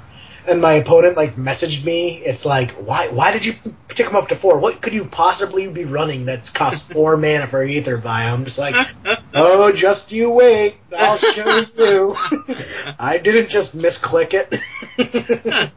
See, the funny thing, I don't know, the thing I've had with fun with Merfolk is I'll ramp the deck at 3. So I'll use True Name Nemesis and I'll use Mero Ruggieri, because that's also 3.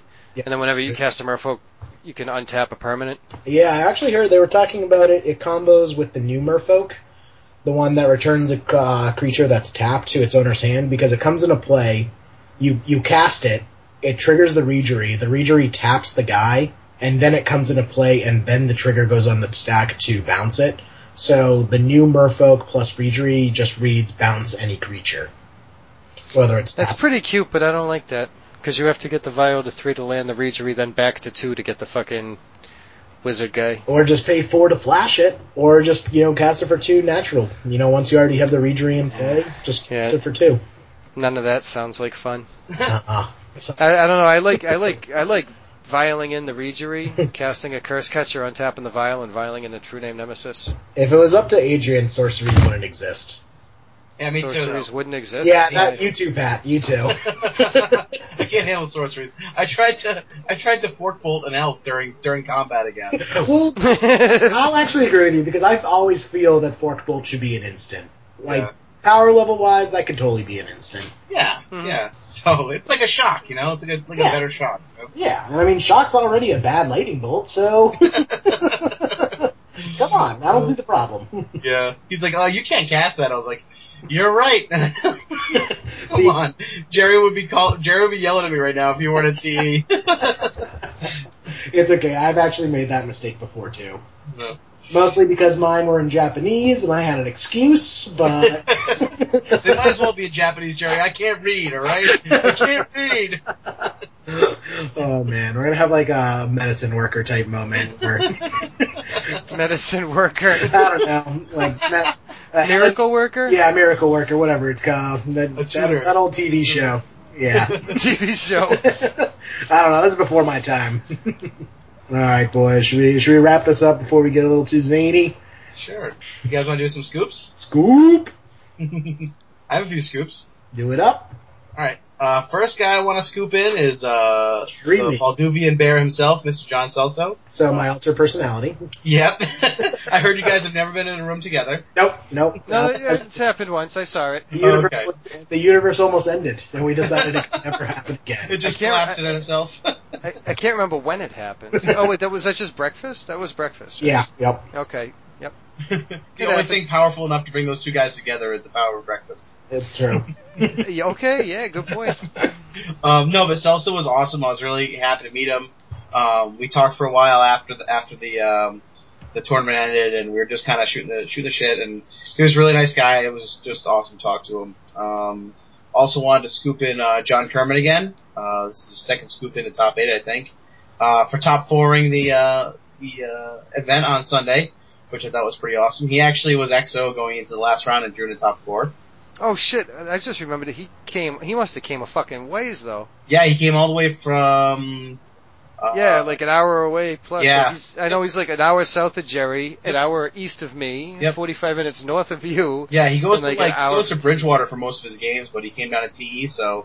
Fuck, it's too bad I missed him. Yeah, I'm sure he'll be back. I mean, he moneyed, so I think he actually was able to roll it into a Force of Will, so, good for him. Yeah, because TE's awesome like that, and they pay out enough star credit for you to actually buy something when you win. And they have stuff you'd want to buy. Imagine that. Oh wow, it's almost like they have the whole running a store thing figured out. Also wanted to scoop in Ian.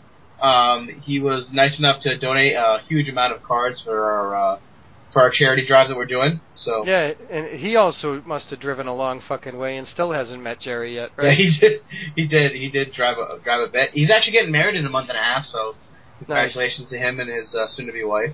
And finally, I wanted to scoop in Curtis for just playing Mono Black Pox and making my life miserable. But we actually had really fun, interactive games, and you guys know him well enough. He's a really nice, outgoing guy, very vocal, very animated. And we've played twice, and both times we're just cracking up by the end of it because of how ridiculous the game states are. So I wanted to scoop him in the top 8 too. I want to scoop in Heavy Meta Midget. Shout out again to him and Face to Face Games for sponsoring it. His weekly Tuesday night Legacy free tournament on Magic Online. If you are on Magic Online and you play Legacy, there is no reason why you should not play in that tournament. So get at it, people. Get at it. Get at it. Get free at money, it. right? It's free money. Yeah, first place gets $10, second place gets $5, which I know isn't a lot, but when it's a free entry, that's saying something. That's value. Yeah, come join and you can lose to goblins just like I did. It's also single elimination, which is why I'm not playing anymore. Single elimination, so when you lose, like me, you can go on and, do the things you're supposed to be doing, like a podcast. We can have your full attention now. Yeah, exactly. Oh, just in time to end the cast. That's why I was like, hey, you guys want to wrap this up? No, it ended a while ago. I felt bad because I told him I was going to do it, and I'm like, but we moved the cast to Tuesday this week?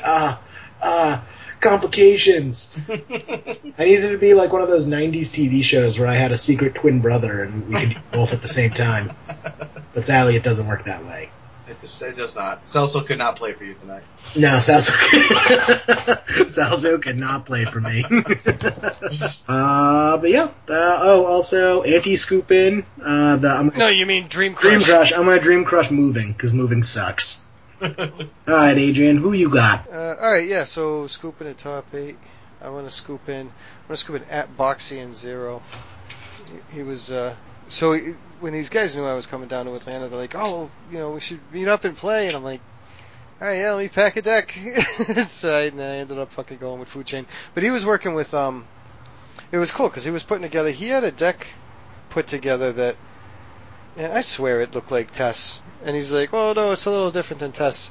Like, it had Rite of Flame, it had Chrome Marks, it's kind of like Charbelcher Tess combo, and by combo I mean smashed together. Why? Tess plays Chrome Marks. Yeah, but I mean, that's more traditionally Charbelcher, Rite of Flame, Chrome Marks.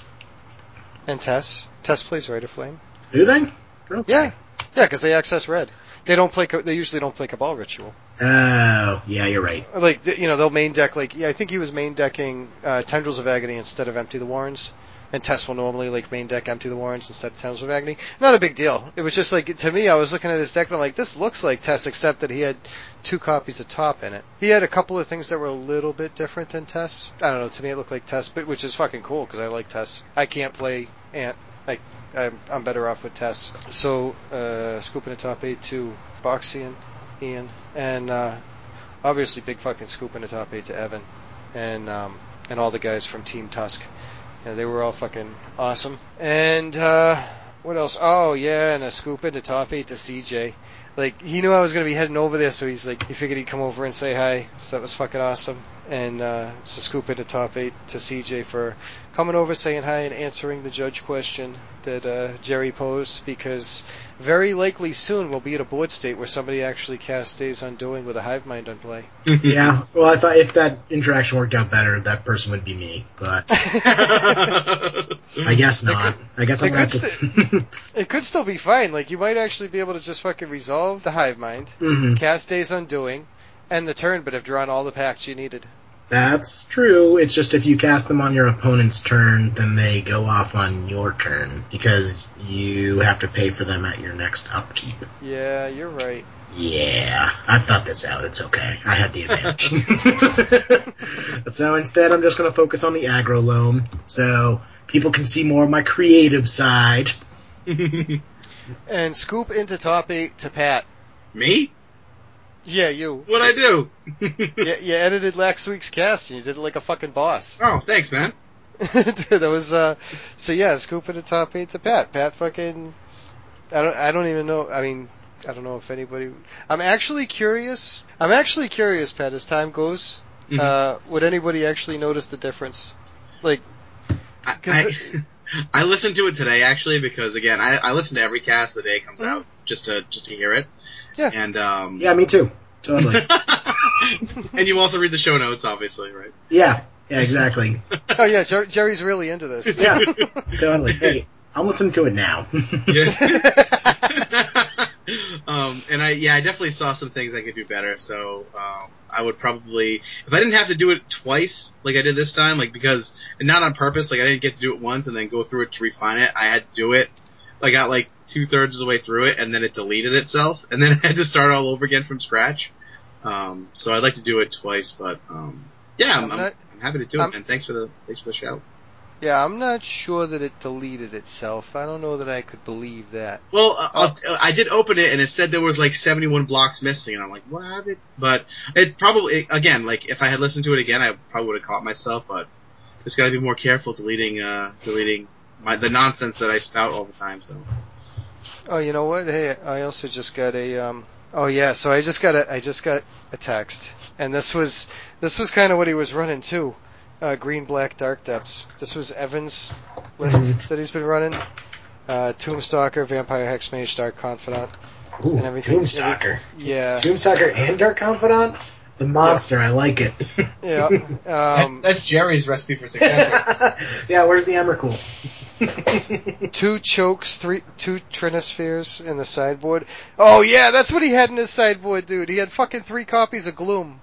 Oh, really? Yeah, The so monster. like, Death and Taxes with the Cavern of Souls just gets to keep paying fucking mana first.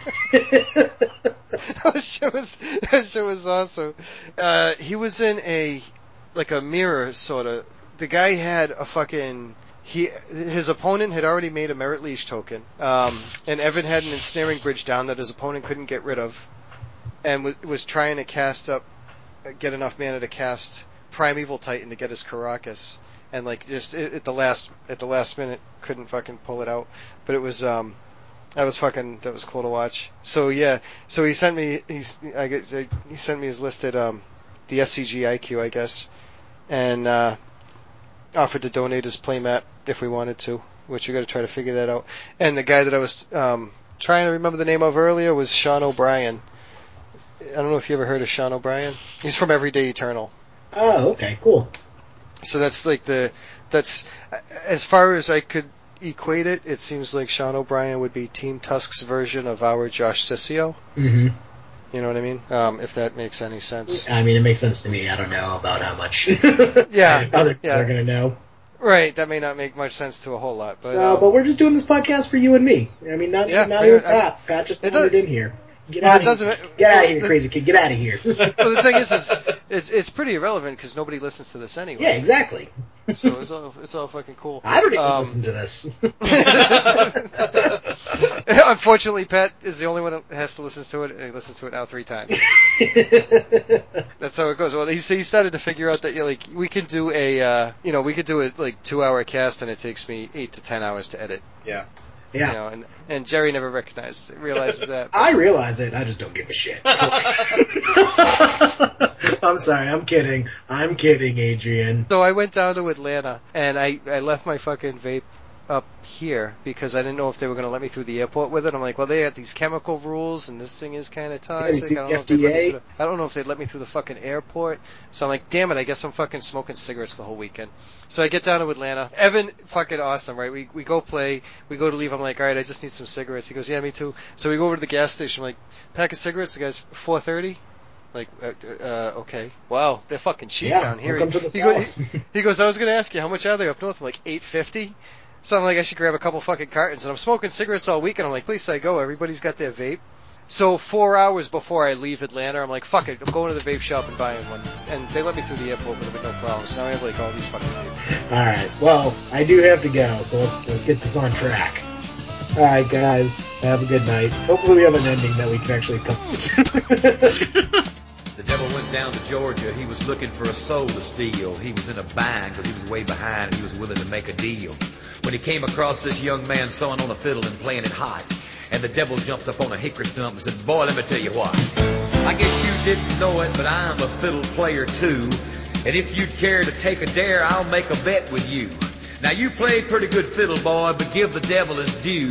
I bet a fiddle of gold against your soul because I think I'm better than you. The boy said, my name's Johnny, and it might be a sin, but I'll take your bet and you're going to regret because I'm the best as ever been. Johnny, rosin up your bow and play your fiddle hard, cause hell's broke loose in Georgia and the devil deals the cards. And if you win, you get this shiny fiddle made of gold, but if you lose, the devil gets your soul.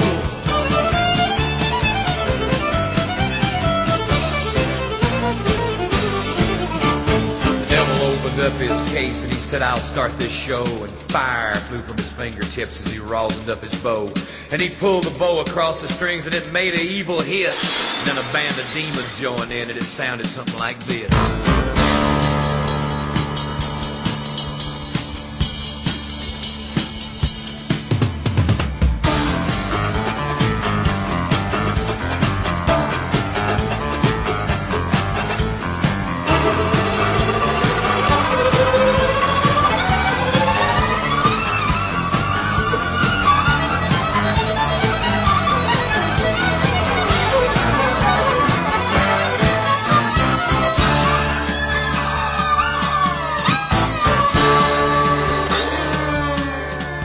When the devil finished, Johnny said, well, you're pretty good, old son, but sit down in that chair right there and let me show you how it's done.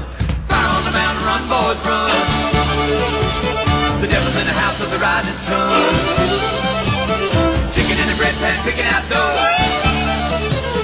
Granny does a dog like no child knows.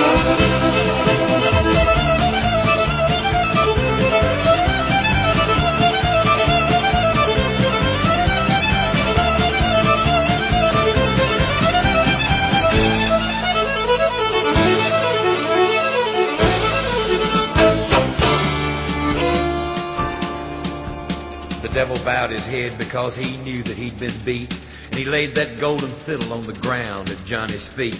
Johnny said, devil, just come on back if you ever want to try again. I done told you once, you son of a bitch, I'm the best as ever been. He played Fire on the Mountain, Run, Boy, Run. Devil's in the house of the rising sun.